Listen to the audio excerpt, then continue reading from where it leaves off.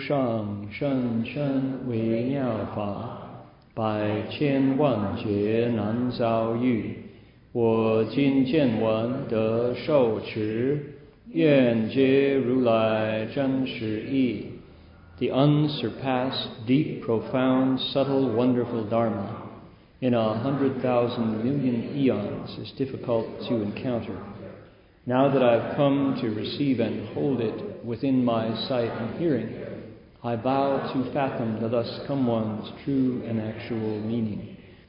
Venerable Master, friends in Dharma, welcome. Good evening.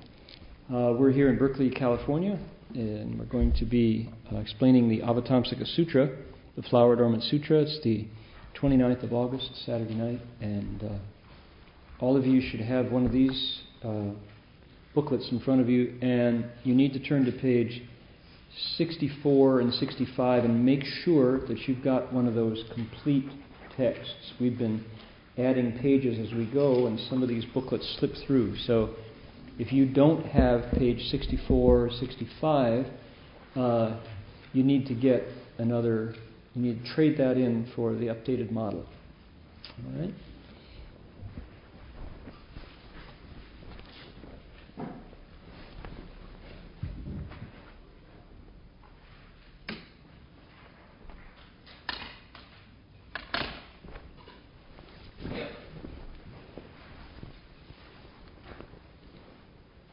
So we're going to start by reciting the name of the Flower Adornment Sutra a few times, and you'll find it on the front cover of your booklet, and we do it in Chinese.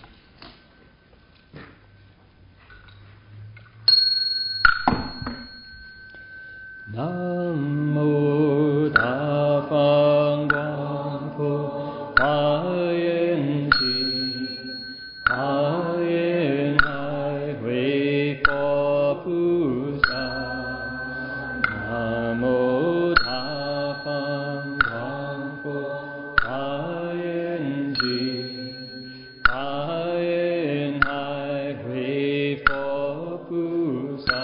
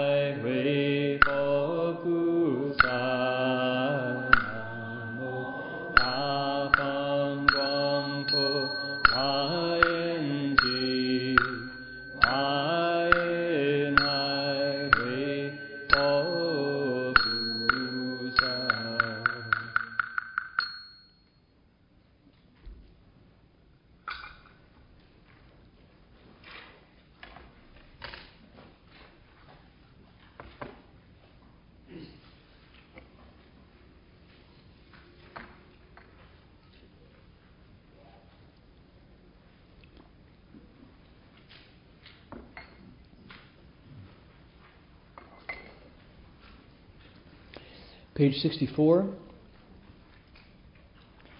we're down at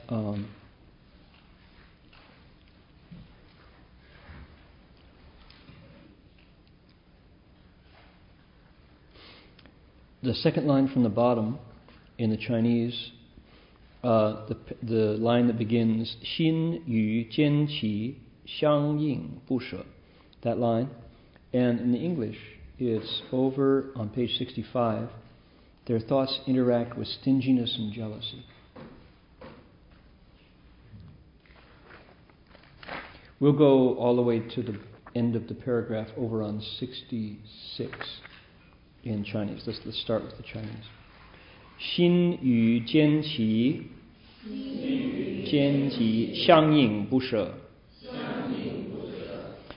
heng zao zhu qu, 受生因缘，谈会愚痴，其己诸业日夜增长，以愤恨风吹心事火，炽然不息，凡所作业皆颠倒相应，欲流有流无明流，见流相续起心，意识种子。Okay, now over to the right, page 65. Their thoughts interact with stinginess and jealousy, which they never abandon. They constantly create the conditions for future rebirth. Their greed, hatred, and stupidity create karma, which increases by day and night. The winds of hatred and resentment fan the fire of mind consciousness, whose blaze never ceases. All the karma they create is tied to inversion. The torrents of desire, existence, ignorance, and views ceaselessly stir up the seeds of mind consciousness. All right. Okay, background. Bodhisattvas, these awakened beings, are talking about how hard it is to be not yet liberated. They're talking about the state of beings that they call ordinary folks, and that would mean you and me, anyone who is not a sage. And a sage is not an ordinary person. Who's a sage? A sage is somebody who has already been liberated from having to be reborn again and having no choice. I say it that way because there are said to be two ways to come to our world here. One way is the wind of karma blows you here. That is to say, we're still, just like I described, we have no choice. We're reborn because we have to be. Our debts pull us back. The wind of our karma means the unfinished business that we ourselves create pulls us back. And we have to come back in a... One person, Gary Snyder, the American poet, says, you have to come back in edible form. Which is kind of an interesting way to think of it, right? You're forced to come back in a form that can be eaten by something else. In other words, you come back in a body that can be born and die. The other way that we come back to this realm is by choice. And that would be a living being, a person who becomes on their vows. They come because they choose to. They are not blown by the wind of karma. They can choose to be reborn anywhere they want to be because they're free from birth and death. They're free from that the ties that bring them back into human form, edible form, or into the form of animals or ghosts or in the hell realm. So that would be an awakened being, a sage. So who is who? Do you know? One way to tell if I'm an ordinary being is to look at this description and see if any of these states happen to my mind. And I'll tell you more about that in our brief introduction here. If, on the other hand, I have never had any of the afflicted states that are listed here in this description of ordinary fanfu, ordinary common people, then it's possible that you might be one of those other kinds of beings, one of those bodhisattvas, awakened beings, who come because of vows, who appear in this world because they choose to. So those are the two ways that people can be here. Sages are that second kind. Sages are beings who are free of the pull of birth and death, with some distinctions. And we spent a week up in Oregon looking at the Shurangama Sutra, just the week before this last one. And we went through the various rebirths that the sages who are known as arhats, the sages who are whose birth and death is ended, but not entirely. Some come back 7 times, some come back once, some come back never again. Some are arhats, completely free of the wheel of reincarnation. So those are all sages. And what we're talking about, there's another way to look at this scale of who is and who isn't, and how do you know? I remember Master Hua said at one point, he said, if you want to look at, there's a very interesting way to look at who is an ordinary person and who's a sage. And you look at their ratio, how much of ignorance they have versus how much wisdom. Or another way to say is how much emotion they have versus how much wisdom they have. Beings in the hells are 100% ignorant. 100%, and ignorant is a technical term. It means wuming. They have no light. They're 100% emotion, 0% wisdom. Buddhas are, on the other hand, 100% wisdom, 100% uncovered, lighted, fully awake, fully light, and 0% ignorance or emotion. Humans, us, most of us, are half and half. We have enough light to figure our way through situations, difficulty, we get education. But on the other hand, things that touch our emotions can confuse us, can cover us over. Now, no judgment in that statement. It's not, therefore, emotion bad. That's not the point of it. But just it's a way of looking at our lives. The question to ask in this whole experience is, who am I? Do I have any say about why I'm here, about where I'm going? Do I know where I've been? If the answer is no, as certainly my answer is, then this is a helpful exercise, and this is a good place to begin, to tease out some answers to those questions. Who am I, ultimately? Do I have any freedom whatsoever, other than to choose PC or Mac, Coke or Pepsi? I used to be able to say Chevy or Ford. I can't say that anymore. How sad, isn't it? Now it's Toyota or Honda, right? Right. iPod or Pre. That's a kind of freedom to be able to say, I'm Diet Pepsi. That's my drink. I'm loving my Big Mac. And it's nice to have choice. That's probably better than having no choice. On the other hand, those choices are only at the ends of our senses. There's no real freedom. We still, when sickness comes, we still lie right down.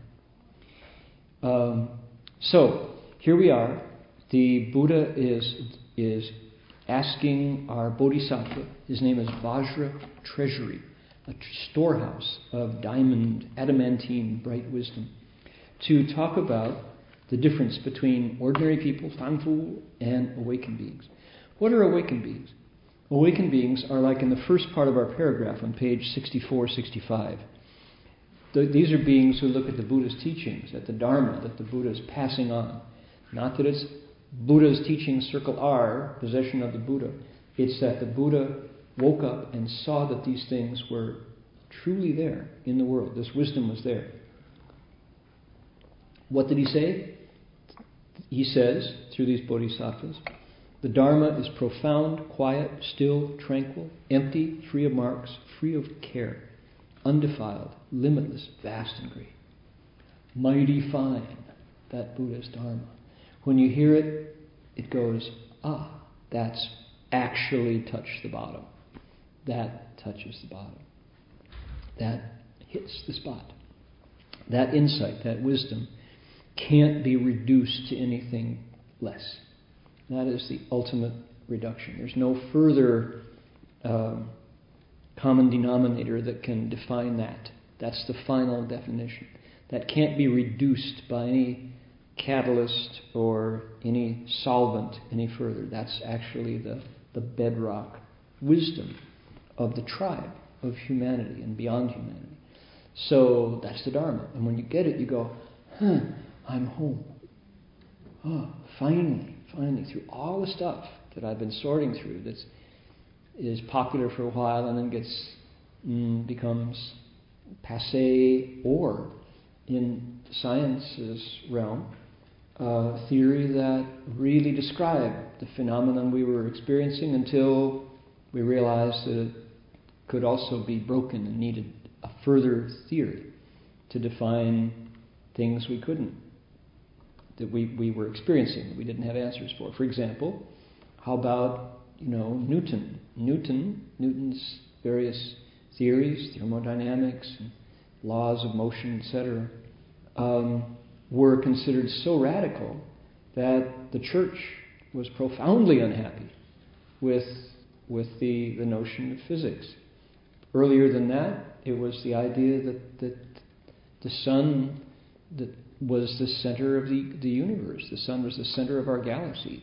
If you proposed that theory, you were sent to jail, you were called a heretic, you were in physical danger, you could be not only put in jail, you could be killed, because that violated a sacred teaching of the church. That, in fact, the earth was the center and Jesus was the center of that. Now we look at the ideas that the earth is the center of the universe and think, well, it's so obvious. I can prove that tonight with my little trusty telescope. But at the time, that was it. That was as much as we knew. Newton was replaced. His theories no longer were sufficient to describe what the quantum physicists were able to discover. And then quantum wasn't enough to describe what was happening, because we could invent another experiment that would prove that quantum theories were incomplete. So every time we take those earlier theories and set them aside, they were hot, that was it. But then there's something deeper, something bigger. And we learn bit by bit that that we can't trust everything that we are told is true. One of my greatest awakenings of that, and mind you, we haven't got to the sutra yet. I'm sorry, I'm riffing to try to introduce this, but we'll get there. One of my great awakenings was that advertising couldn't be trusted. It was, and this is embarrassing, but it's true, it was that when I was coming of age, there's a time when you're really credulous, you're really naive, and everything that you're told by adults has got to be true, because they're big people, they know what's going on, don't they? And for me, it was discovering advertising. I was in junior high school when Don Freeborn put on his dances at his house. And if you were in junior high and you wanted to be hip and you wanted to be in the in crowd, you had to be invited to Don Freeborn's parties. And if you weren't, you obviously knew you were in the out crowd. And, the songs didn't, I'm in with the in crowd. Those songs didn't apply to you. You could listen, but you were only a wannabe. And how did you get invited to Don Freeborn's parties? Well, that was the mysterious key and the secret. But one thing was certainly had to do with being popular with girls. And how did you get popular with girls back in junior high school? Well, who knew? This was the great mystery, right? But it definitely had something to do with not having bad breath. Why? Because all the advertising told me that if I had, you had to learn a new word, halitosis. 16-year-old children learning about halitosis. Why? So they could get invited to the party. So how did you overcome halitosis and the dreaded nemesis of bad breath was you bought Cool Blue Micron oral antiseptic, mouthwash. You needed Micron mouthwash so that you wouldn't have halitosis, so that the girls would like you, so you'd get invited to the party and be popular. And every child at a certain point starts to ask the question, who is my friend? Who am I popular, right? Well, advertising understands that fear, fosters that fear, and creates a product that will make them money to allay that fear. So what did I do? I had an allowance. I don't know how you grew up, but where I grew up, kids mostly, like over 13 or 14, would get an allowance, depending on how you worked it out with your folks. My allowance was, this was the late 50s and the 60s, I got 25 cents a week. It was my allowance, a quarter, 25 cents. And for that allowance, I had to cut the grass and wash the car and shovel the snow and edge the lawn and rake the leaves. Now in California, that makes no sense whatsoever, right? Leaves don't fall, there's no snow, and who has a lawn? You've never seen one. Guaranteed, if you grew up in the Midwest, you were well acquainted with the lawn. The lawn is an institution. It's big and green, and it has to look like a golf course fairway or the neighbor's talk. So I worked for my 25 cents a week, by golly. And when the snow fell, you were out there with your shovel, and it fell a lot, and so this is something every week. It was hard work growing up, that 25 cents a week. So I took my allowance for 2 months of allowance, and went to the Big Bear grocery store and bought a bottle of Micron oral antiseptic. I honestly did, because I watched on the TV and realized that I too was prey to the demon of halitosis. A 14-year-old kid, come on. So I brushed my teeth, but I didn't want to miss Don Freeborn's party, so I realized that at that point I had better be sure that I was free of bad breath. And so I secretly, it never really worked, because couldn't quite tell. It wasn't quite, and you think maybe I just put a coat over my head or something, but you can't smell your own bad breath, really, So anyway, so I got some mouthwash and didn't read the instructions and swallowed a mouthful, chugged it down. That can't be right. That can't be right. And then I asked an adult, and they said, no, you actually rinse it, you spit it out. Oh, okay. So I started smelling like Procter & Gamble's factory bags for, And I was invited to Don Freeborn's party. And it may or may not have anything to do with Micron oral antiseptic, but I thought it did. So that was $2, 2 months of allowance, well spent, So then I discovered that actually getting invited to the party didn't have anything to do with, in fact, nobody cared if I had bad breath or not, because nobody got close enough to me to tell if I had bad breath. The secret was that Don Freeborn's parties included spin the bottle back then. And because this is a Buddhist lecture, I won't go into that in the monastery. But spin the bottle had the possibility of kissing a girl. Oh my goodness. And that was like, if you were 14 or 15 years old, your mind just went tilted at that point, went blank, because that was way too much to consider. So anyhow, at least growing up in the Midwest in the 50s when I was that age. So, okay, so now I've told you my ugly secret about my upbringing with advertising.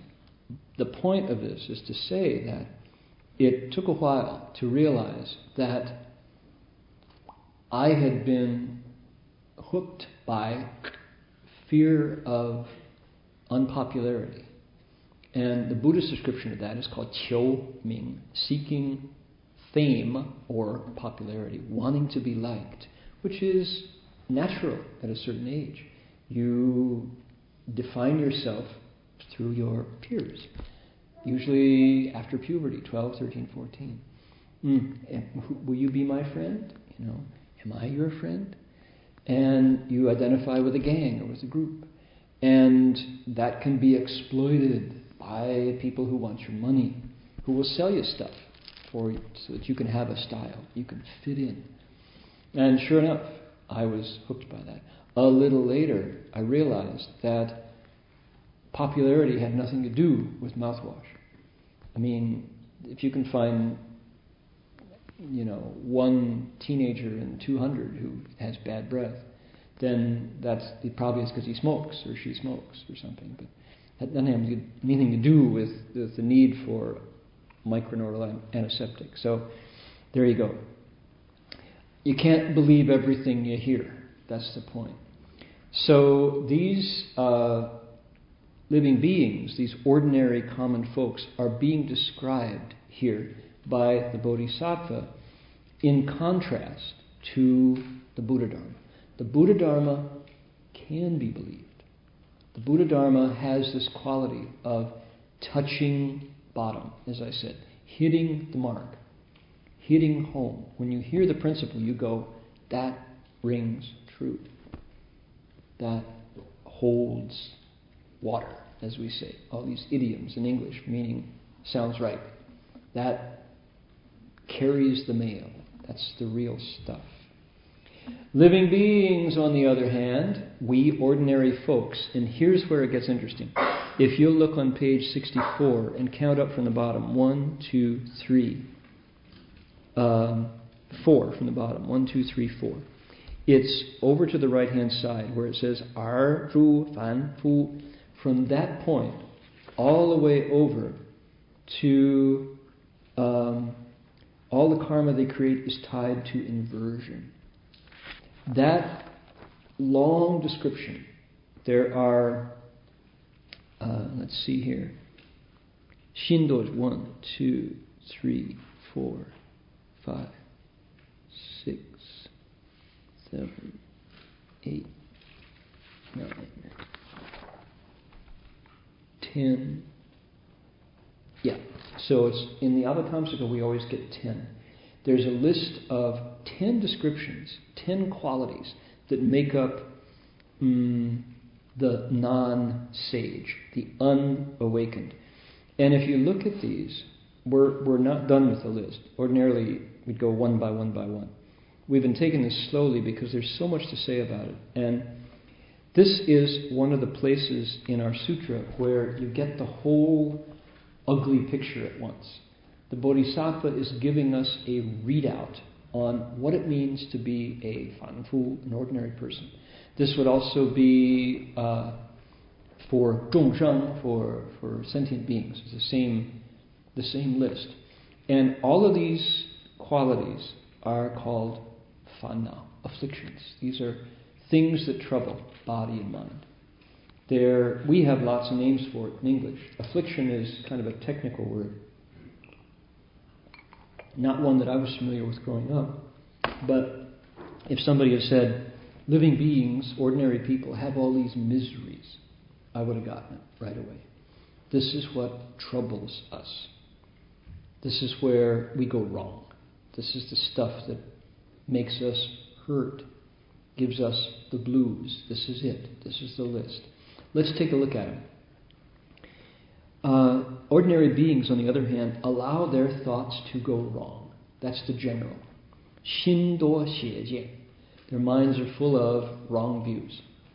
Ways of looking at my life and the world around me that, from the Buddhist point of view, go wrong. Why? Not because he thinks they're not right or he disagrees. It's because these things that we do with our minds don't correspond to principle. It's not the way it's made. It's not the way the world works. It's not the way people begin. But we go wrong. We get off track. We get lost in the forest. We fall off the rails. And one of the values of the sutra is that the Buddha is here saying, you know what? Your engine's out of tune. The engine of your life. You're putting black smoke out the exhaust pipe of your body and mind, and you don't recognize it. You need a tune-up. You went wrong. You're doing it wrong. And if you do it right, if you get that tune-up, you will be happier. You'll feel much better. Things will go well. You won't have those troubles, those blues, those pains, those miseries. So that's what this is, this list of ways that we go wrong. What do? We let our thoughts go wrong. Number one, covered by a film of ignorance. It's like saran wrap. It's like shrink wrap. That's what it is. It's like shrink wrap. It just completely encapsulates us. And that's ignorance. Ignorance doesn't mean you just don't know anything. Ignorance here means, in Chinese is wu ming. Sanskrit word is avidya. Both are the identical thing. Wu ming, no light. Lacking light. Lacking clarity. We're in the dark. That's ignorance. That's what it means. And when I say it's a technical term, what I mean is the Buddha is not giving us his opinion of us. He's not saying, I don't like him, he's ignorant. The Buddha is saying, you can't see. We can't see. He knows because why? The Buddha was recently a living being. The Buddha started out unawakened, unenlightened, but through hard work got there. So he remembers what that was like. And he says, in the dark. We're in the dark. What happens if you have to run in the dark? Usually you trip over something. You don't know where your feet are going. You fall down. You lose things in the dark. That's us, right? We trip over stuff. We can't see it. We lose it. We forget. We're in the dark. So the Buddha says that's the state of living beings. And it's like, what's it like? It's like shrink wrap. It covers us on all sides. So we're here in the dark. They raise the banner of pride and ignorance. Because we don't see how things really are, we make our self big. Arrogance is big me, essentially. Pride, same thing. Pride, arrogance, stuck up. Those are the words that we used to use. Oh, she's so stuck up. Right? It's all the same mistake from the Buddha's point of view, which is thinking that the me that I perceive as different from you is really important, central, and big. The Buddha says, no, it's not. A big mistake. And not just the Buddha, but most spiritual classics in the world say pride feeds sins. Right? That's a good Christian vocabulary. That pride goeth before a fall, meaning that it precedes trouble. If you have pride, trouble's right behind. That's what that means. So it's a problem. And as we get this list, we think, man, I don't feel very comfortable because the Buddha is here talking about ignorance and arrogance and pride.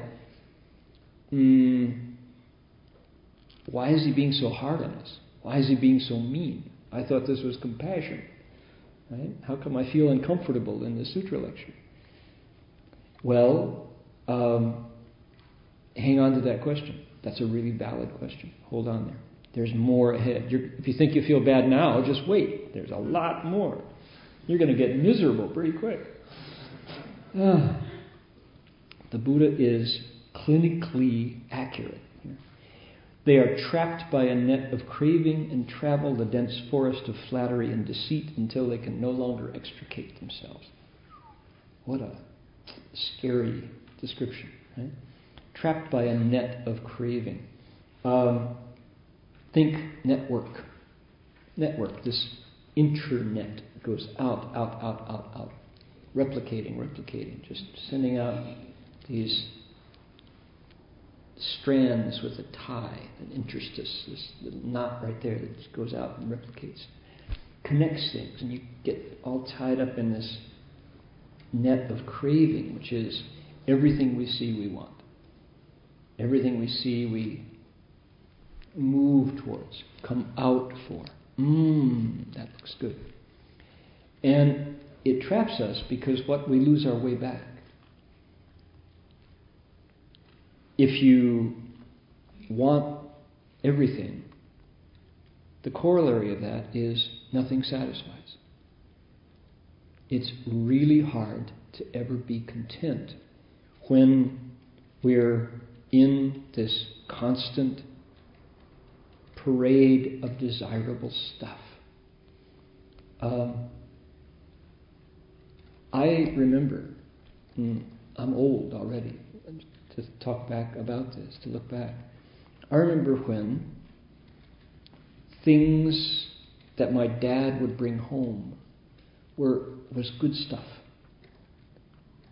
My dad would bring home, I think I told this story, my dad tested me at one point with knowledge of quality stuff. It was, did I know what was good?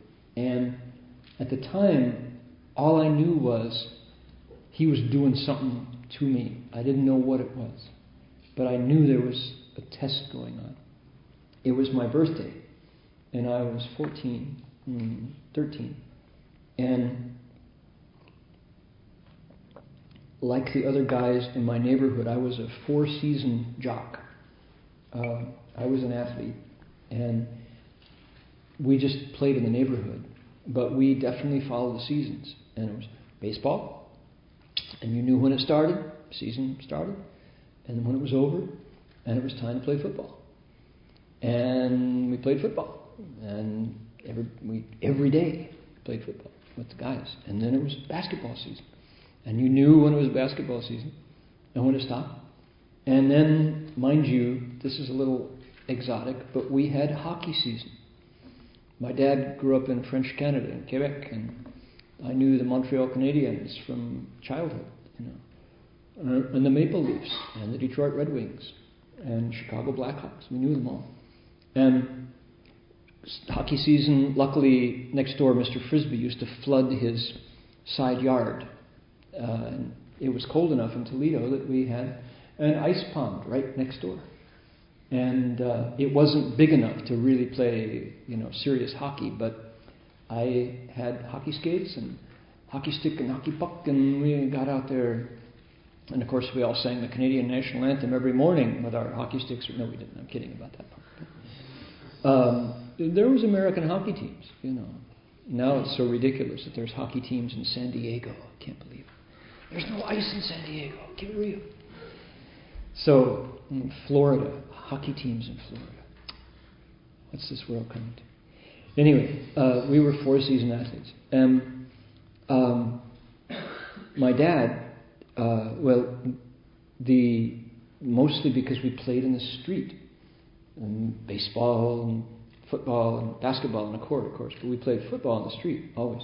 So our footballs tended to be rubber footballs, rubberized, full size but rubber, so that they wouldn't, real footballs are leather, and the way we played, your football wouldn't last a season because it's on the concrete and on the cement of the street, in between the parked cars. And so we had rubber footballs mostly. And they were, good. They lasted. They could get abraded and scraped and they wouldn't pop or break. So we still wanted regulation footballs. We wanted NFL certified footballs. So one year I told my dad for my birthday I would really like a real National Football League regulation leather football, please. And so my dad was an athlete as well, and so he thought that was a reasonable request for a birthday gift. So he one day came back. This was the day of my birthday, and got out of the car and he threw me this football. I was a glue-fingered end. My hero was Raymond Berry from the Baltimore Colts. And of course, his quarterback was, you all know, Johnny Unitas. Yes, Johnny Unitas. 5 stars. Never mind that you're dated, as old as I am. That's all right. Raymond Berry and Johnny Unitas were the great quarterback and split-end duo for the Baltimore Colts. Anyway, so my dad threw me this, and I gave him my best Raymond Berry pass catch. He said, now, he said, this football is not NFL certified. He said, you'll notice that the laces are plastic. They're not thong laces. It's a good ball, but the store was out of NFL footballs. He said, today's your birthday, and if you want it, you can have it. And here it is. I looked at it. Sure enough, it was autographed. It was a Johnny Unitas signature ball, but it was not an NFL ball. It was a cheaper ball, not as good, wouldn't last as long. Lighter. He said there wasn't one in the store. They had to order it, and it was going to come next week. So the question was, could I wait a week for the real football? Or did I want the gratification of having my birthday present on my birthday? And so it was like,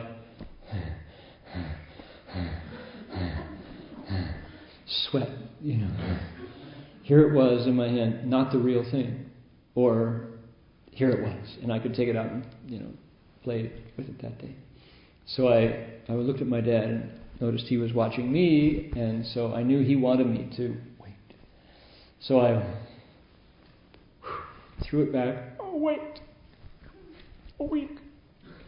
And sure enough, so that day the guys came over, get your football. No. Next week. So, okay. So for a kid, that week was endless, every day.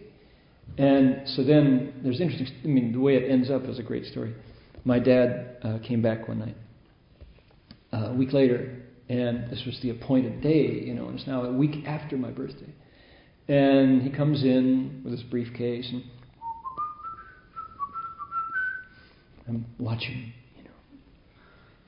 looking at this briefcase, is it bulging, nothing.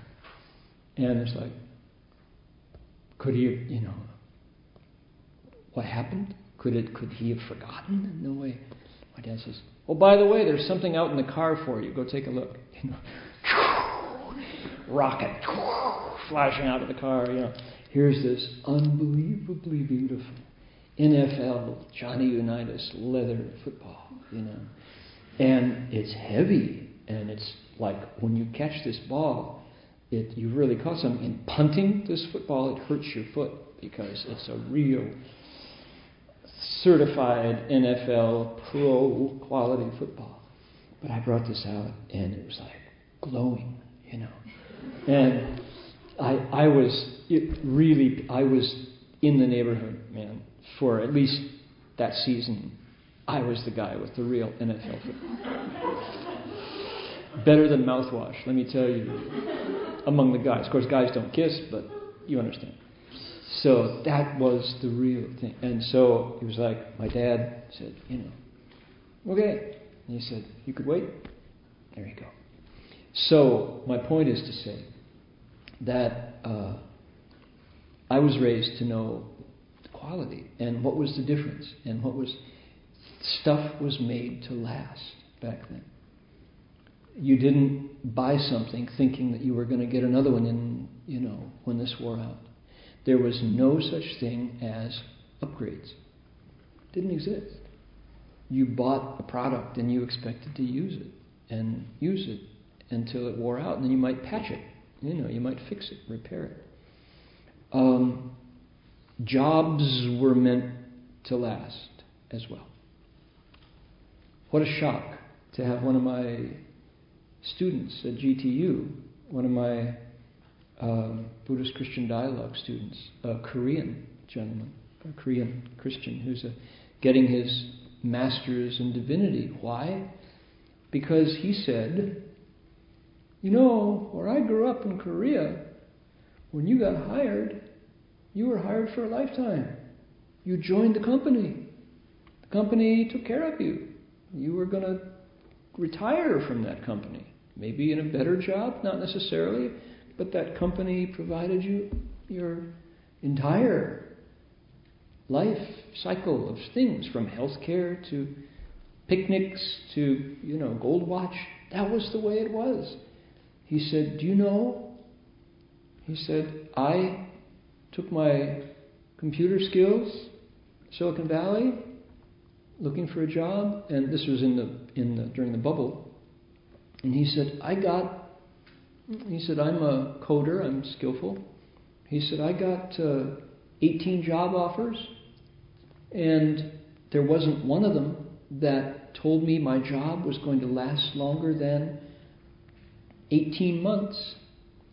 Because why? We were going to go IPO, cash out, and liquidate, and retire millionaires. 18 months. The company was going to be gone in 18 months. How much the more my job? He said, I couldn't stand that. I needed more than just a job that was going to last a year and a half before the company was gone. So I decided I was going to come. I figured God wasn't going to go away, so I thought I would get an MDiv instead. That was probably more job security than I was going to find in Silicon Valley. So I thought, yeah, right. How is it possible to not be trapped in the net of craving in a world where all your senses are being hooked out for stuff that doesn't last, that you know is going to go away and be replaced and be upgraded, including your, Now, if you can take that through to the other end and say, yeah, there's a good Dharma teaching in that, because not only is my job going to be gone, how about your body? But that's too much. Nobody can make that connection. So that the body itself is going to be recycled. That's a little too unnerving. But the idea somehow that it's normal or natural to buy stuff that you know is going to go bad when you buy it, and it's built to go bad so that you can buy the new one soon. Right? Where is Photoshop now? Creative Suite 4? Is that it? 4? 5? Wait till Adobe needs more money. Now let us know that their hand's going to be put into our pocket. And you need 5. And it's revolutionary with all these new features. So the net of craving has trapped us. And it's not necessarily healthy. This may not be the best way to use our lifetime. As Gary Snyder again says, trading our precious time for things. We travel the dense forest of flattery and deceit until we can no longer extricate ourselves. We lectured this last week, and it got more feedback than any other single item in the sutra for months. I got 4 or 5 emails from people who said, that really disturbed me, because I never thought of flattery and deceit as being bad or undesirable in any way.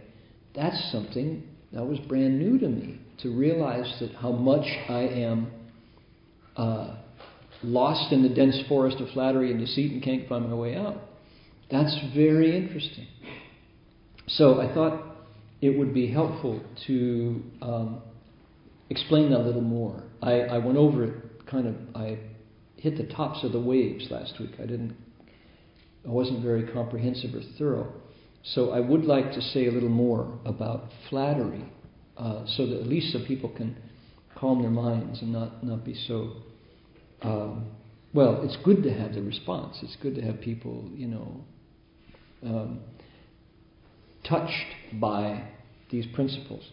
That's what I want, is that people take the sutra into their lives and poke around, discover what are the if you tug on this string, what does it connect to? That's very helpful.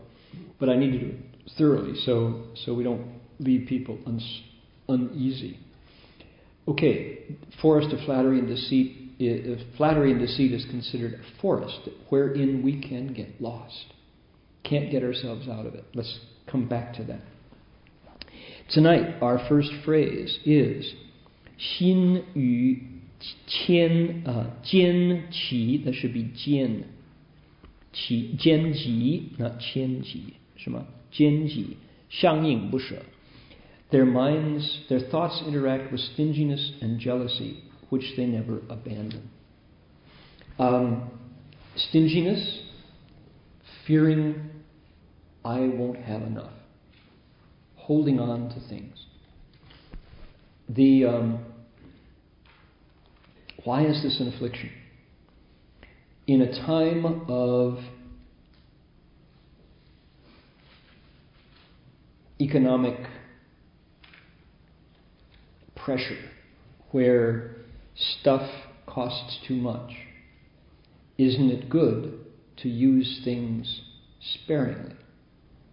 Isn't frugality good when times are hard? Yes, of course, frugality is good, not just when times are hard, but wise use of material, using enough and not wasting, is a source of blessings.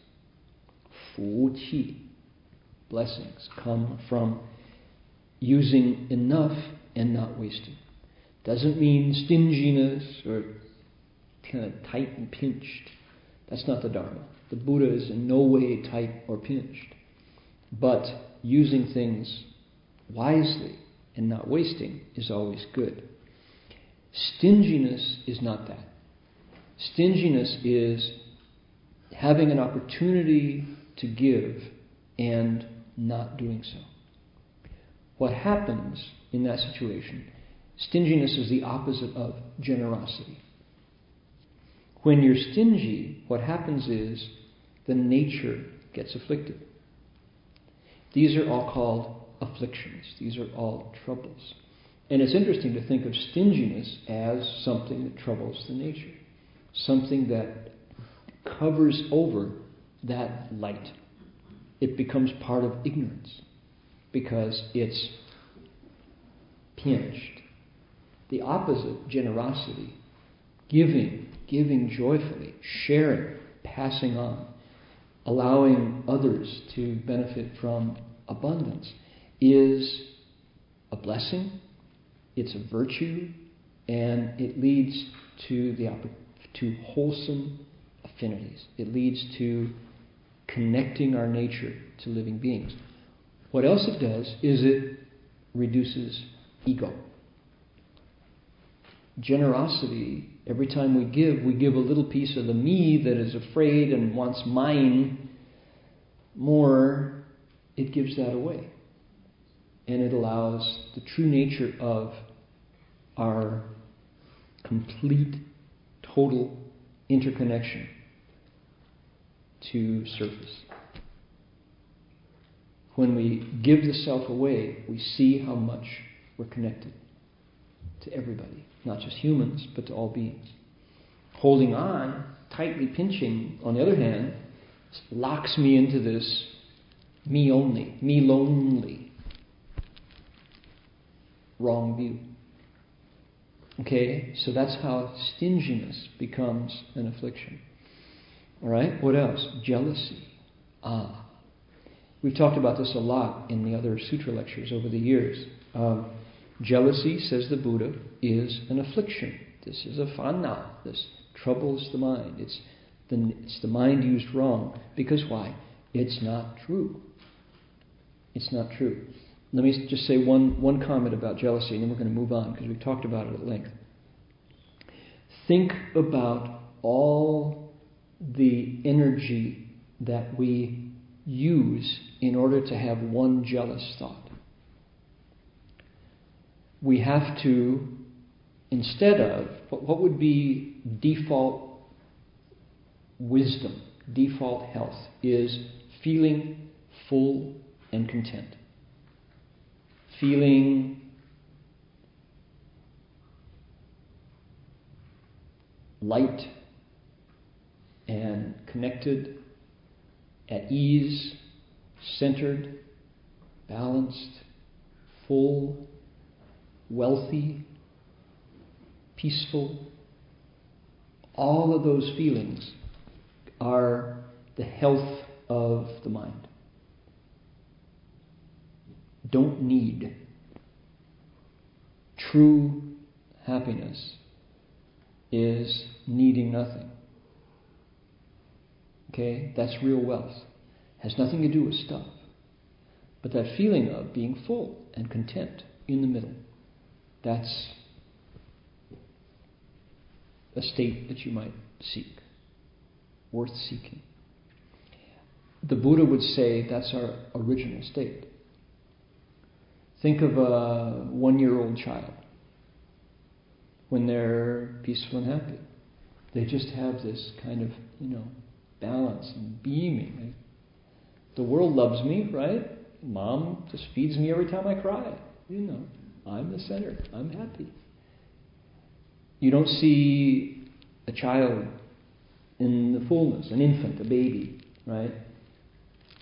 Looking out and finding fault with others, struggling, right? So, what happens? From that fullness, in order to have one act of jealousy, we have to, number one, look out and see, oh yeah, there are other people here. Oh look, there's so-and-so. We have to identify that person. Then we have to look carefully at that person and notice something they're doing. We have to come back to myself, compare what I've noticed, check and see if it's the same. Go back out and judge again whether they may or may not have something that I should have or want or need. Come back and get a negative judgment. Right. They got it. I want it. I need it. I'm jealous. Then that thought rises. And at that point, it's an affliction. So there's this looking out, looking back, looking out, looking back, judging, affliction. All that stuff has to happen before jealousy comes up from the gallbladder, tasting green, bitter, like bile. That gag you, kind of, after you vomit, that flavor, that's the flavor of jealousy. That bilious green, it's really green with envy. It's really the nature of that state. That's a lot of work. From what? From content, centered, balanced, full, not needing, right? From there we go, oh yeah, look at so-and-so. Oh, what's she wearing? I own that dress. She looks better in it than I do.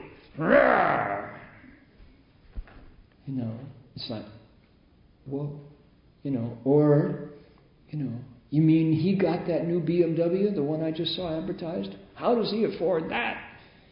Look at what I'm driving. Last year's BMW. He looks really happy. I'm pissed. That's jealous.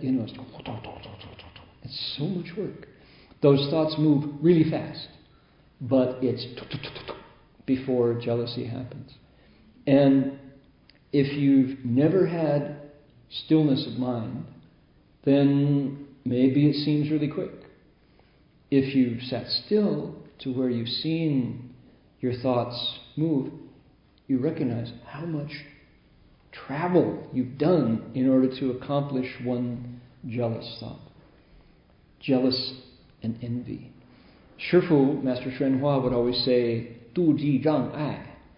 Once you're jealous, the next thing is obstruction, which is more work, which is you go from noticing all that and then having that to finding a way to obstruct, finding a way to even the score that you perceive is now in his favor, her favor.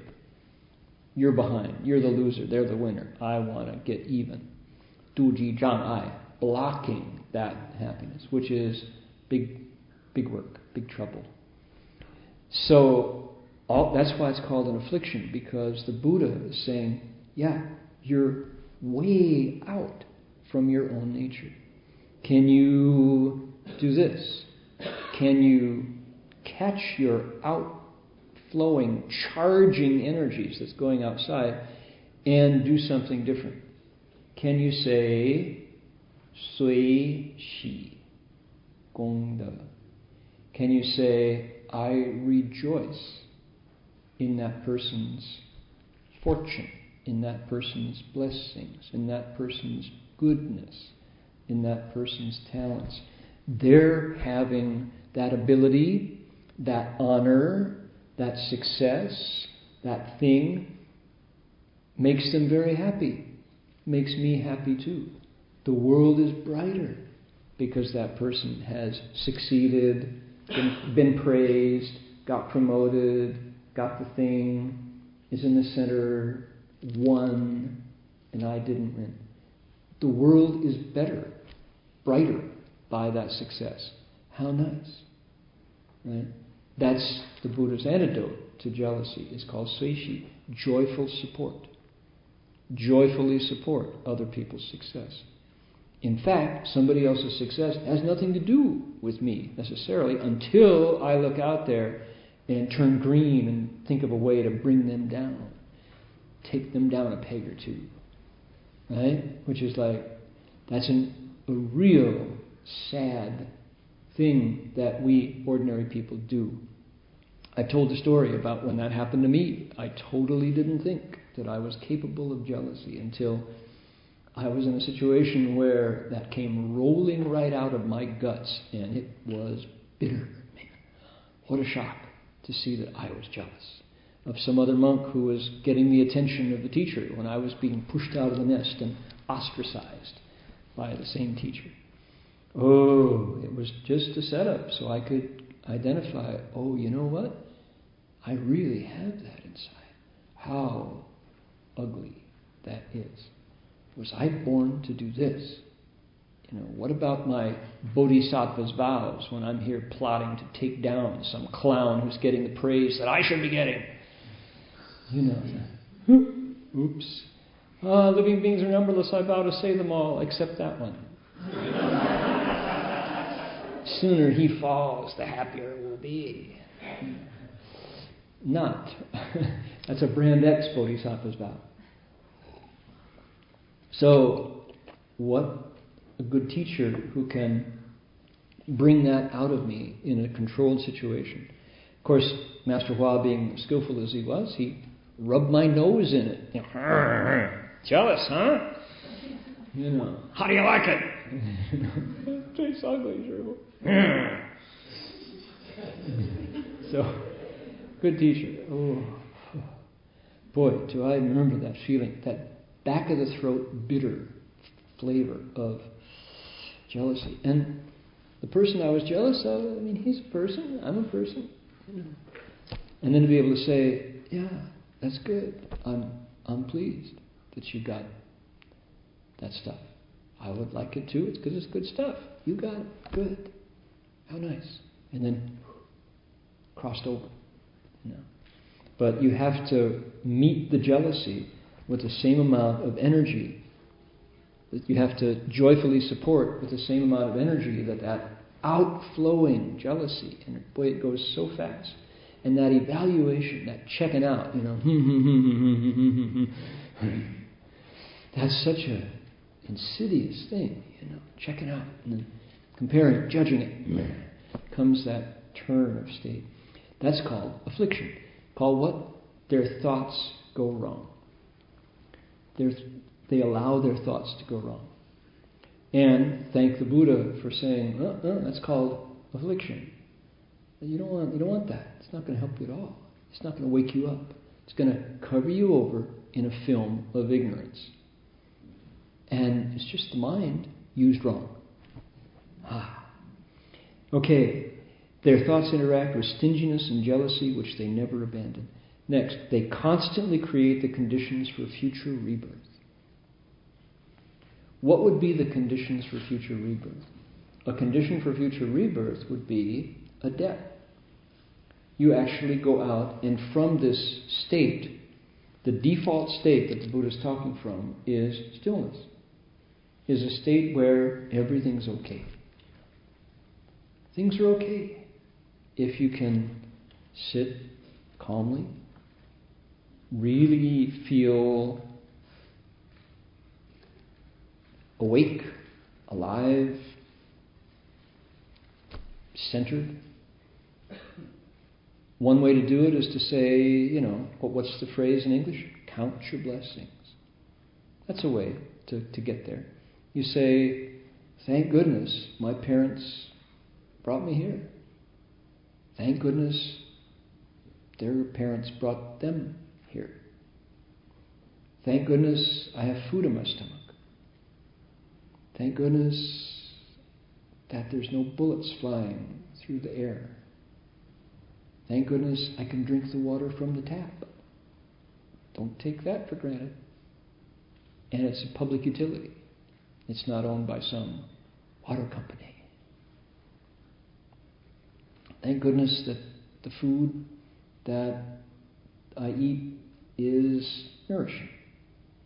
Right? I remember I came back from Barcelona after the Parliament just 5 years ago and told the story of the young woman who came from Kenya, and this is the first time she'd ever been out of Africa. She was this brilliant 18-year-old girl who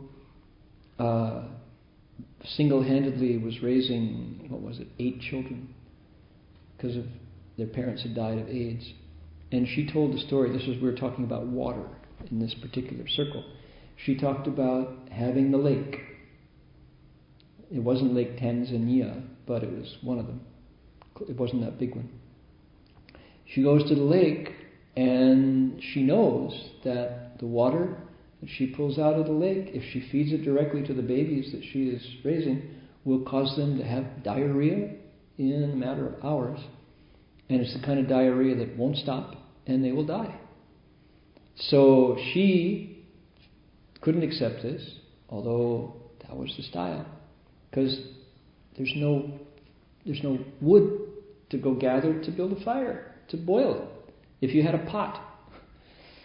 So, and she said, I couldn't accept this. And so I asked all the elders to come up with a different way. And luckily there was a UN volunteer who had a method of detoxifying, purifying the water so that we could drink it. But we had to go, she said the first thing we did was I had to tell everybody in my village not to go defecate and urinate in the same water they drink. And they said, well, what we do? We've been doing that forever. What are we going to do? And so we found a better way to do that. And then we had to go find the companies that had been putting the runoff from the mines into the lake that made us sick. And then we, step by step, she outlined how she organized her village to create clean water. And then she had to teach people how to go down and only drink the water that they themselves purified. And then getting other groups. And because when she started this, she was 16 years old. She became the teacher in the village because she had been talking to people who gave her the literacy and then on and on. And so this outstanding young woman made her way to Barcelona to talk to the Parliament of World Religions about water. And she admitted that when she got to Barcelona, she had never turned a tap. She'd never seen water come out of a pipe, ever. She was so amazed. And of course, she'd never sat on a toilet, never seen one. When she got to the Hamburg airport, flying up from Nairobi, too much, all at once. So, how amazing. What a blessing. Count your blessing.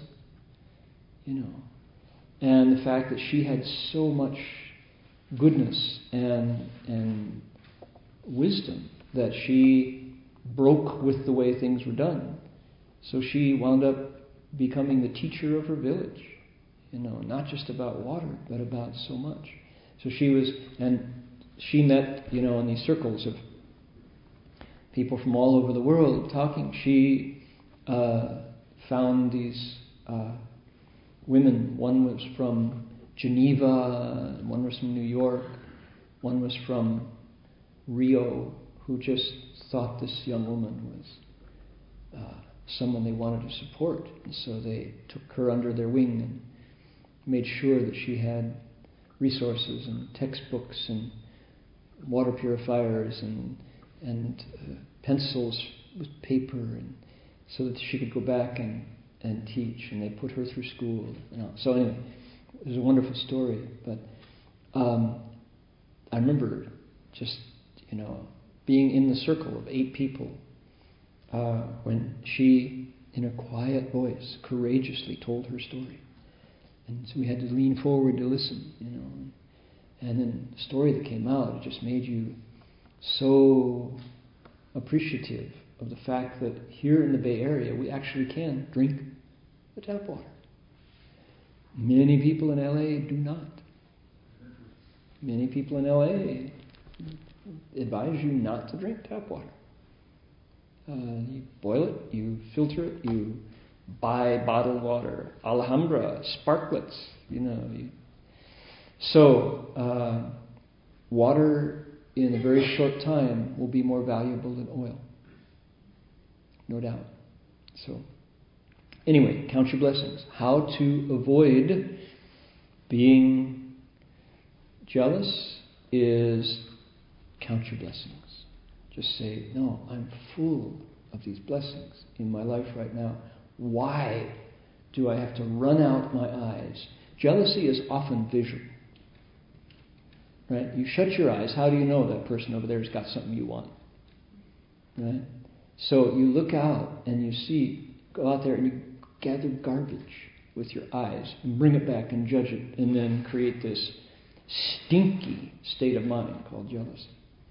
Right? Instead, say, oh man, I am just coasting on this mountain of good things that I got from my parents, from my past blessings, from my community.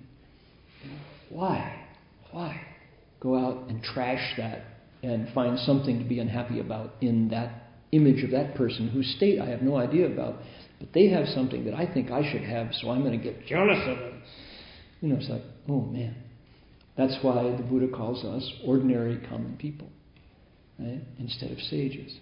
Sages rest in the fullness of blessings, fullness of wisdom, and strive to benefit and bless the world with the thought of, oh, I'm so happy that that person has accomplished that goal, that success, that mark. Suishi, joyfully support. So anyway, these are all called afflictions. The mind, that's why it says their thoughts go wrong. Ordinary people, our thoughts go wrong. They constantly create the conditions for future rebirth. When we do this, when we go out and create this jealous, obstructive thought over somebody and then put it into action, do something based on that, we get a debt. And it's not done for free. Although it's just a thought, it can manifest in action where you plan to trip them up. You plan to take them down. You gossip about them. You plant a story. You plot to stop their success. Then there's karma. That's a deed. There's action there.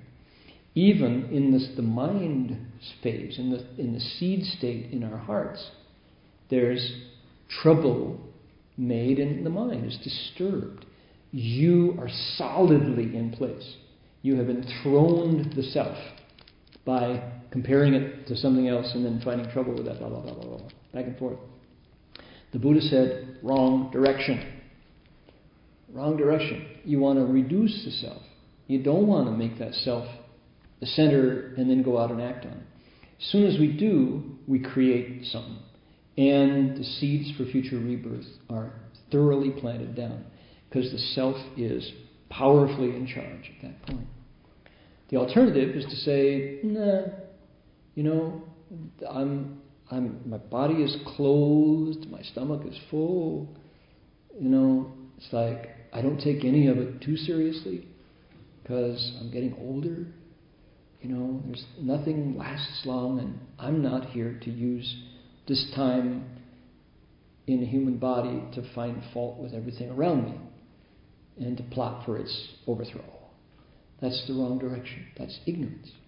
So if you can have those thoughts and then use this temporary, transient, fleeting experience and say, and bless you. May you go from happiness to happiness. Then the Buddha would say, you're not only creating goodness, you're reducing the ego's hold on the whole thing. That's wisdom. That's what a bodhisattva would do, untying the self instead of putting it in the center and giving it a weapon to shoot with. So, to not create the conditions for future rebirth, what do? This is important. When the thoughts of jealousy arise, they did strongly in my mind when I was in that condition where somebody was getting something I thought I wanted. There's a phrase in the Dharma that Master Hua would always bring up, which is very, very helpful. In Chinese it goes, 不怕念起, 只怕觉迟. Don't be afraid that thoughts arise. Only fear that you wake up to them too late.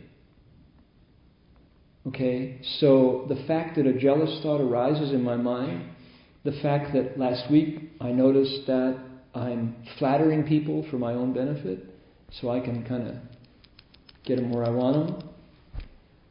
If we can catch those thoughts rising, that's good.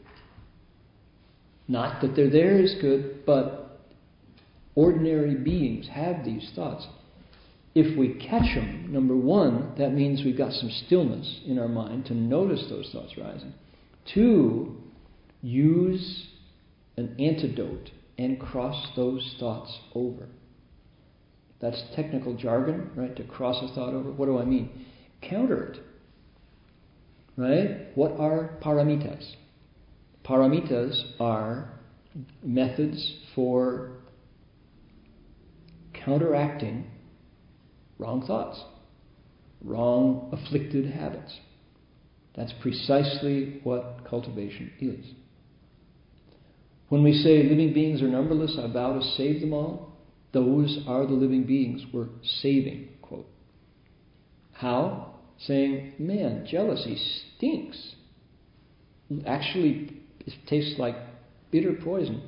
I'm not satisfied with that thought that I just had in my mind space. I'm going to, instead of letting it rest, I'm going to, and often I visualize composting it, right? Plucking up that thought like you would a weed, dropping it onto the compost heap and letting it go back to organic matter. Shifu would often say, if you don't have afflictions, you won't have any bodhi. Awakening comes from composted afflictions. Right? It's the same stuff, only turned over. However many afflictions we have, that's how much enlightenment is potentially there. But you have to weed your mind garden. You have to get in there and pluck up those weeds, compost them. You have to use an antidote, a counteracting thought that is equally powerful. Jealousy is crossed over by joyful support. Okay? Stinginess is crossed over by generosity. Flattery is crossed over by sincerity. If you don't mean it, don't say it. If you say it, mean it. Okay? Now, some of the things... Yes, Jason? I think that's a really good idea, but I also heard kind of like advice in terms of kind of akin to meditation, which is you don't want to give it more energy by attending to those thoughts, by kind of like engaging in it and kind of like getting the conversation. And what about that? And so... So you're asking me... Right. Okay. Jason's question was, he had heard in Chan the discussion of when thoughts arise, you don't want to get engaged. You don't want to engage them. You don't want to pay so much attention to them. Okay, let me clarify. It's a good question. We talked about meditation as having, in the Chan school, two methods. One is called calming, one is called contemplating. What you're talking about, Jason, is the calming technique, which is the real Chan or Zen technique, which is Soon as a thought rises, you do away with it. You do it in. You don't let it rest. They say that not the slightest, not a trace of thinking is going to stain my bodhi nature. Okay? That's the phrase. That's one method. The other method, contemplating, says that you, in your stillness, you notice every thought. You don't, as soon as a thought moves, you ask typically who, or who's mindful. You don't do that. You observe. Jealous thought. Jealous thought breaking up. Jealous thought's gone. You observe it rising and falling. Just observe it. You don't comment. You don't act. You don't get involved either. But you identify clearly the presence of thoughts. So one is zhi, one is guan, right? One is shamatha, one is vipassana. In both cases, you don't engage. One is you don't even bother. You just, thought moves, you just, you're on it instantly, like the cat at the mouse hole, right? And in the second one, you observe. The dispassionate observer watches. Okay. In both those situations, you don't engage. I'm talking about the mind that is not in Chan. Okay? Because you can be, in the workplace. All right? And you notice somebody got promoted. Or everybody except a few got pink slipped. And you might be one of those. So how do you react to the people who avoided the axe? Okay, you're not in Chan. How do you respond? Okay? So this is this is portable cultivation. This is 24/7 cultivation thoughts. So, okay. So the paramitas, these methods of cultivation, are specifically designed to counteract negative thoughts.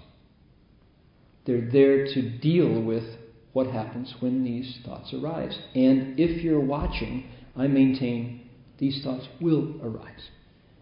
I didn't think I was jealous until that stuff rose up. And man, I was scrambling for my Dharma lesson. What am I going to do with that? Because that's an ugly, ugly thought that I didn't identify with, and there it was. So the answer was Suishi, joyful support. There are 84,000, they say, Fa Man, Ba Wan Si Qian Fa Man, 84,000 methods of practice to Dui Zhi, Ba Wan Si Qian Fa Na, to counteract 84,000 afflictions. The multitude, 84,000, 85,000, 83,000, doesn't matter. Multitude of things that can go wrong in my thinking. There are all those methods that are there to do that, to counteract, to cross over, to neutralize, to compost, if you will, all those wrong thoughts. And a skillful meditator needs them all. But if we don't have presence of mind, that's a good Western phrase. If we don't have enough stillness to notice that we're feeling jealous, stingy, flattering, obstructive, then this is all somebody else's psychology, right? So this is based on the idea that we're actually watching our thoughts, and we admit that sometimes I have thoughts that are real ringer, lulus, stinky thoughts. That's healthy. It's not depressive. It's not negative. It's not, negative. All the things that Buddhism gets labeled as, it's real. It's do-it-yourself wisdom psychotherapy. That's what's going on in these sutras. The Buddha's saying, admit that you can come up with real nasty thoughts. Don't be afraid. Don't think you're evil. You're not going to hell. The Buddha's not going to hate you or kick you out of the Buddhist family. Say, no, that's really my own jealousy. I'm going to do something about it because why? I can. Yes, we can. Take care of our stinking afflicted thoughts, and the world is better for it. As soon as we do, guess what? We are stepping on the Bodhisattva path. We are taking charge of our own afflicted living beings, settling the matter right inside my mind, and cleaning the world up one thought at a time. That's real heroic work.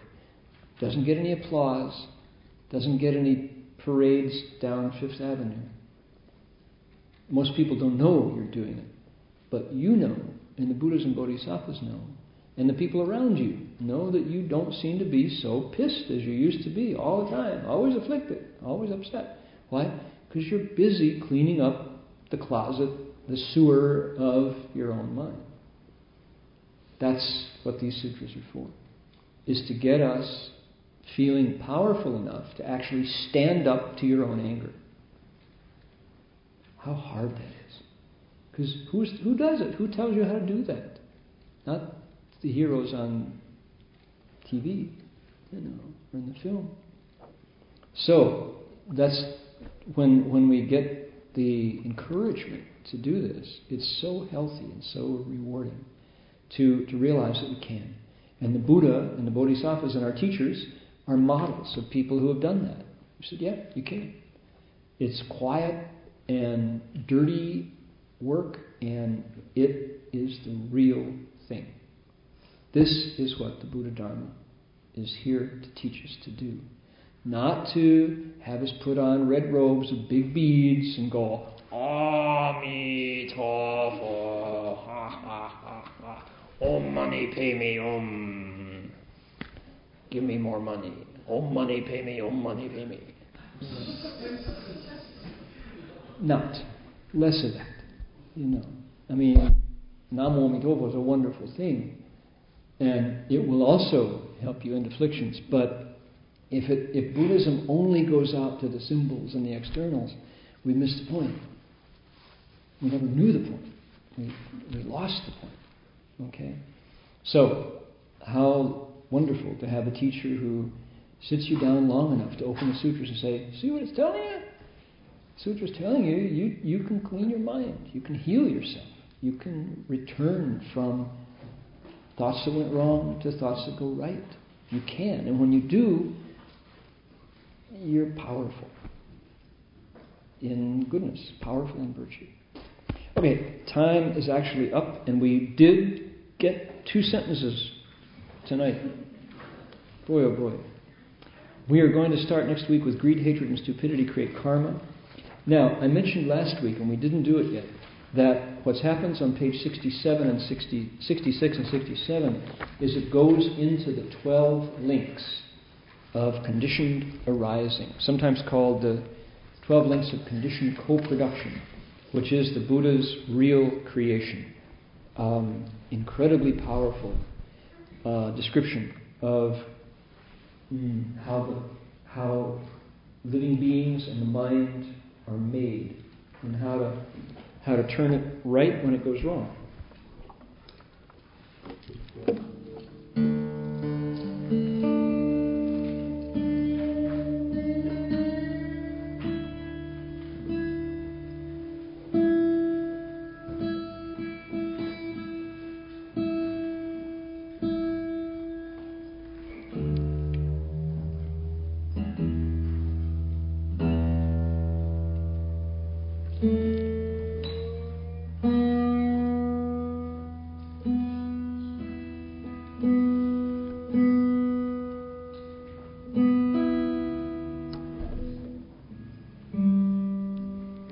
Tomorrow is the celebration of Ulambana, that city of 10,000 Buddhas. Those tables here in the center of our Buddha hall are also about Ulambana. Talk about that in just a minute. We're going to dedicate merit first before we go on.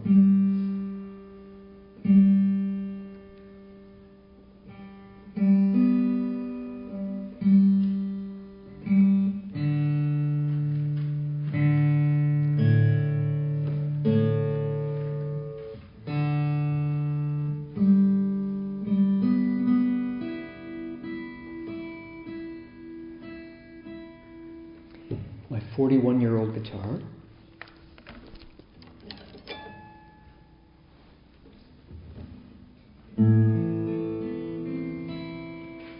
So let's make a wish and dedicate the merit.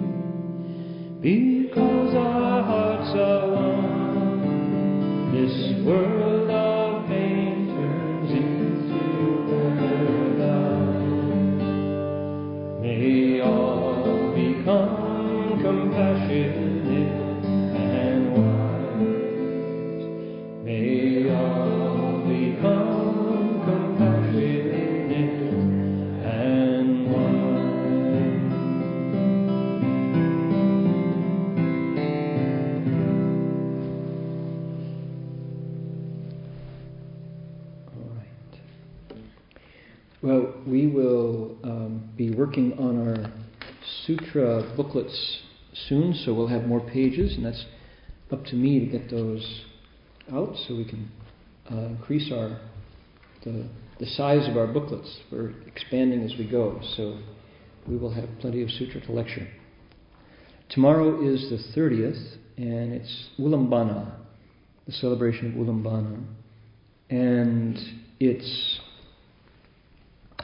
let's see, the actual day is Thursday the 3rd of September, but so we can do it with everybody on the weekend. We run it ahead.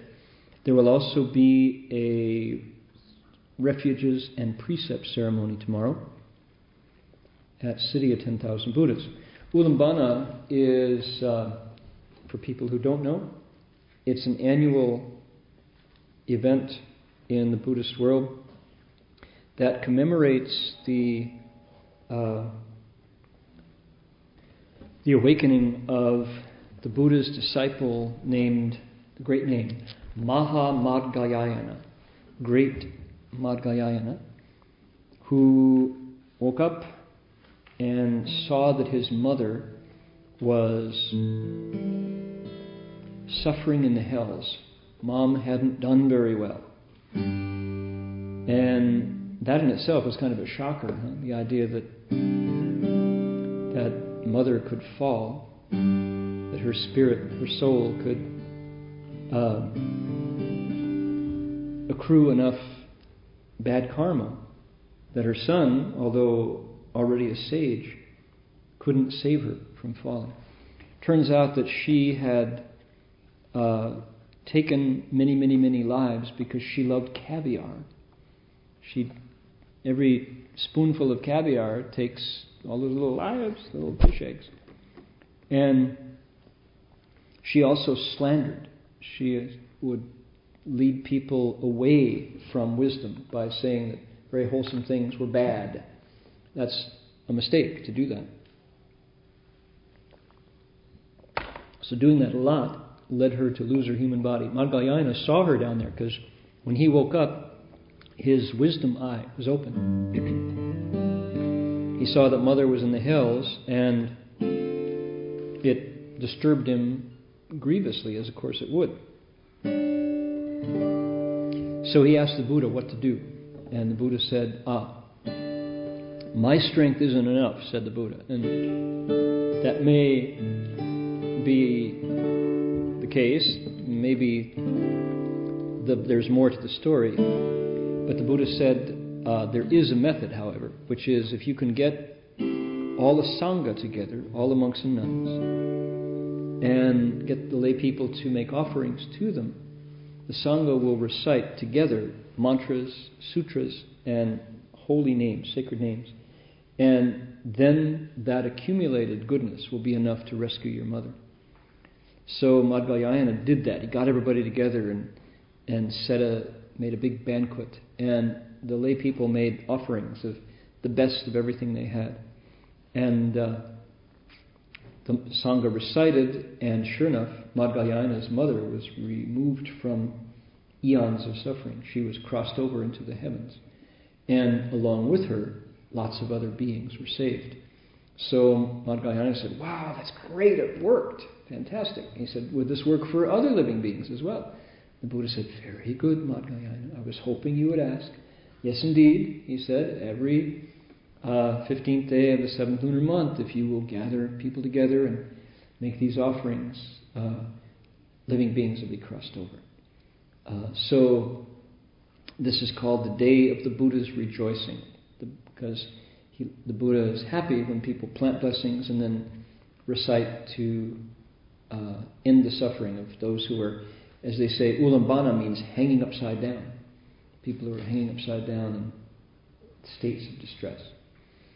So the sutra that tells this story is called the Ulambana Sutra, and it's recited tomorrow, City of 10,000 Buddhas. And we could, I don't want to promise to do it before I check it out, but I'll say this. If we can do it here on Thursday, I'll let people know, okay? Check back. Keep those cards and letters rolling in, and we'll let you know. Whether or not Thursday morning, if I say it and then there's something else, I'll be in trouble. But maybe we could do it on Thursday morning. We'll have to decide tomorrow or the next day. It would be just an hour. Then you recite the sutra, and then you recite the mantra, Namo Midi Do Dopoya Soha. And you recite the mantra and the sutra, and then eat. You enjoy the offerings. So Ulambana has been a really wonderful, powerful ceremony all these years and all these centuries. And this act of Madhyayana saving his mother based on filial regard has moved people for centuries and centuries. So much so that when you go to Asia, you find this single act celebrated everywhere. In Japan, they have, this time of the year, something called Obon Matsuri, right? Obon is the Japanese version of Ulambana. So Obon has become this huge thing in Japan, way removed from the original act, but still bearing the name and the original idea.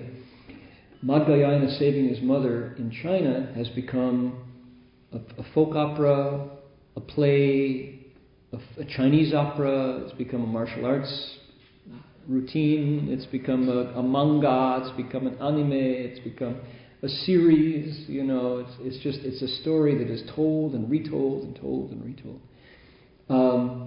There is a popular distortion of it, which becomes Guijie, ghost holiday.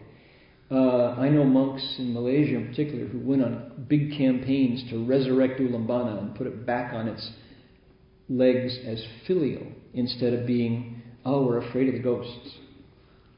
It's like, Ulambana, Madhyayana saved his mother, that means the ghost is out there among us? How scary. We love to be afraid of ghosts, right? And then these monks will say, no, you missed it. That's not the point at all. This is about doing goodness on behalf of people who are suffering in the hells. So that's the story of Ulambana, and tomorrow is the day that it will happen. So that's CTDB. Do go to City of 10,000 Buddhas to enjoy it, because it's when you get everybody there together, it's incredible. There's these heaps of goods in the center of the Buddha Hall at CTDB. Always too many toothbrushes. Way too many toothbrushes. There's just mountains and mountains of toothbrushes. Every Ulambana, you get toothbrushes for 3 years. And after all these years, we have hundreds of upstairs. I think at the Berkeley Monastery, 2 or 3 monks, right? We have lots of toothbrushes, toothpaste, and people never give shavers. Funny. Number one, women, you shave your legs how often, right? Monks shave their head. Never any shavers. Hint, hint. And if there are shavers, there's never any shaving cream. Oh. I remember John Foe one year heard me say that. He gave like 9 cans of Gillette shaving foam. So, yeah. So, who would think? No hair, remember? No hair, right? Why? Shave it off. Okay. How do you do it?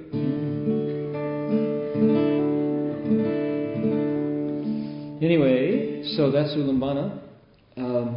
It's quite moving, and the story is really good.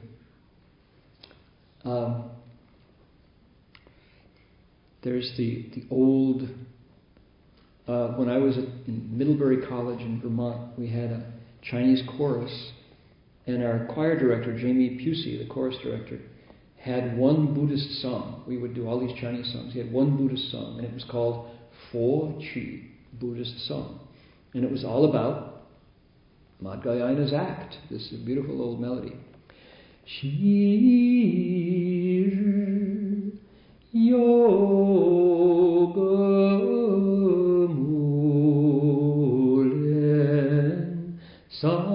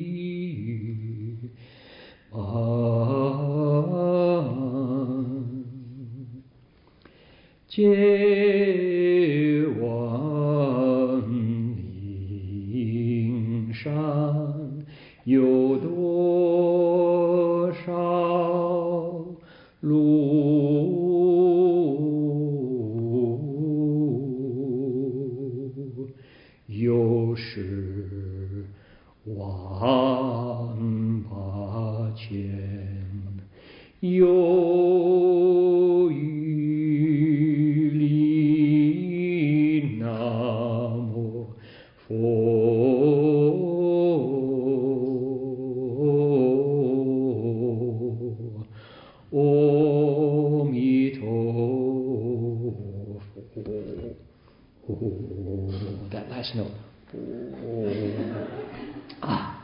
Anyway, that was the melody, and it was so beautiful. That was the first Buddhist song I'd ever heard. And so that, and if you ask, what was that song about? I have no idea. It sounds neat, doesn't it? So, Shi Ri Yoga Mulian sung. In the past, there was a monk whose name was Mulian, Madhyayana. Jiu Mu Qin, Lin Di Yu Man. In order to save his mother, he went down to the gates of hell. Jie Wen Ning Shan You Do Sha Lu. Please tell me, how far is it to Magic Mountain? You 18万 You 18万大千 You Yu. It's more than 80,000 li from here. Namo Omi Tofu. So that's how that goes. Anyway, it's from the same story. And you just hear the song, you wouldn't know if you didn't know the legend of Ulambana. So we need a new Western Ulambana song, and I was working on one today. I don't have it yet, but it would be something, probably, it should have a blues rhythm, I think.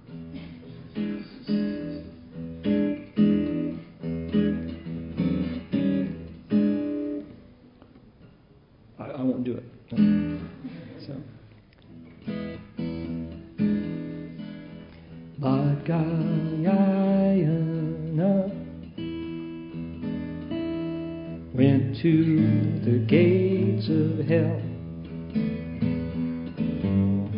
Like that. And we'll work on that. So, Tuesday night, this coming Tuesday, is Tian's night. We should have been there last Tuesday, but I took a break to the mountains and we missed it. So we thought, I talked with Yadola and with Winnie, and we got permission to do this coming Tuesday at Tian's. So if you've never been to a Tian's Tuesday night, do come this Tuesday, 7:30. It's an evening of Dharma and roundtable conversation, music and fellowship, and some of the world's finest tea is there. And people who come regularly tend to come back. It's a group that returns and returns because there's real sharing and a chance to look at life's enduring questions in a safe environment, and also to do so with the blessings of the Tian's Tea Shop. This is on 4th Street here in Berkeley, and you go to 4th Street and find Pete's Coffee right there, and then it's 2 stores down is Tian's, right across from Sur la Table, the cooking utensil store.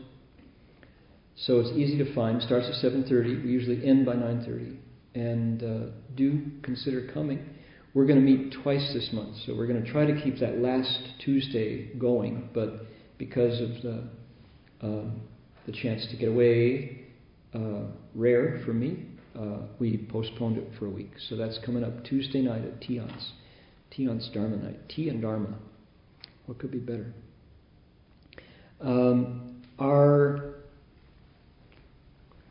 Winnie, do you want to add anything to that? That's okay? Sufficient? We'll try to send out an email to let people know the date has changed. The events, our regular autumn schedule is coming up soon. We're we're at the end of summer, heading towards autumn, and we'll be back. We're going to have a brand new calendar, all printed up and ready to go in a very short time. And as far as I know, everything is the same that we had as before. One thing will be different is Saturday morning Dharma events. And I wanted to propose one. One of our Dharma friends asked about ceremonies and what are Buddhist ceremonies all about. And one of the advantages of going to the Oregon retreat is a chance to do some ceremonies. One of the advantages of having a city of 10,000 Buddhas close by is you get to do ceremonies with lots of people together. And if you attended the Guanyin session, for example, you did lots of reciting of Guanyin's name and the Universal Door Chapter Sutra.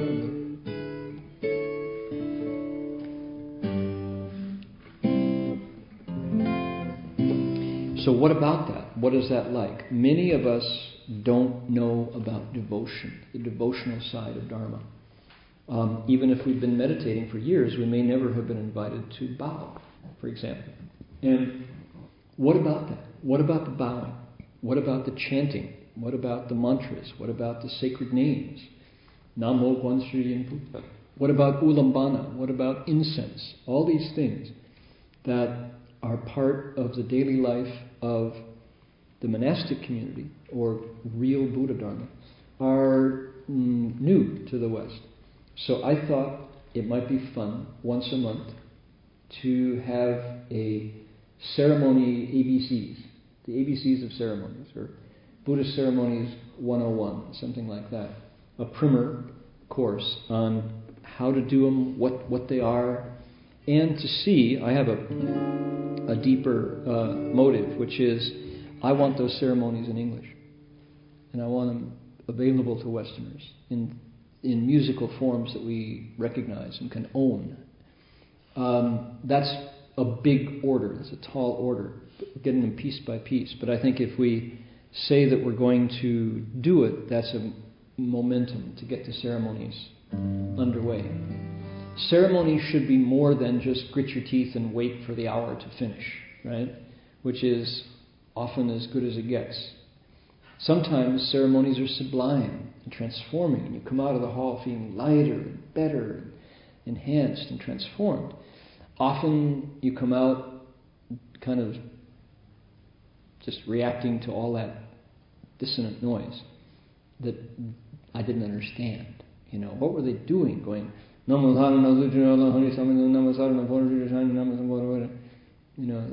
going so fast, and the fish is behind the chanter, and what's going on? And I feel nervous, and my shoulders are up around my ears because I didn't like what I was hearing. Is that overdramatic? Am I the only one who has that reaction sometimes? I certainly have that reaction sometimes.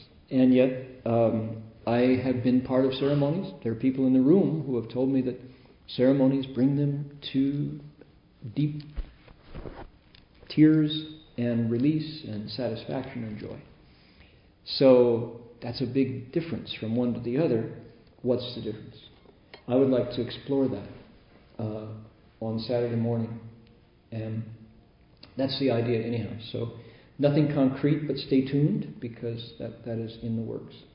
How many folks think they might be interested in a Saturday morning class about ceremonies for us in the West? Okay, that's great. We will proceed with that idea. I think we'll also have Saturday morning sitting. That seems to be a perennial. People love to sit longer than just the hour that we already do. And I think probably we won't continue with our Shurangama mantra recitation. Question about the Pumanpin and the Dabe Chan. We'll see. We'll see how that goes. Master Dashing is going to go back to Italy on Monday. We'll miss him. So if you want to hear some Italian Dharma, this is your chance. Dharma in Italian. It's not Italian Dharma. It's Dharma in Italian. Dharma is universal. So anyway, if you wanted to chat with him, please do so quickly, because Monday morning is going to come around. But Li Wei and Tian Tian, our other Dharma friends, are going to be at least the young girl has been accepted by the girls' school. We're delighted that she'll be here. Hear more about that later. Okay, that's pretty much the news from Dharma Lake Wobegon. Hope this week will be a week full of blessings for you, and instead of waiting for blessings to arrive, count the blessings you have, and then share the blessings by passing them on. It only requires a thought, and yet the rewards are vast and great. So come back next week for more afflictions. What could be better?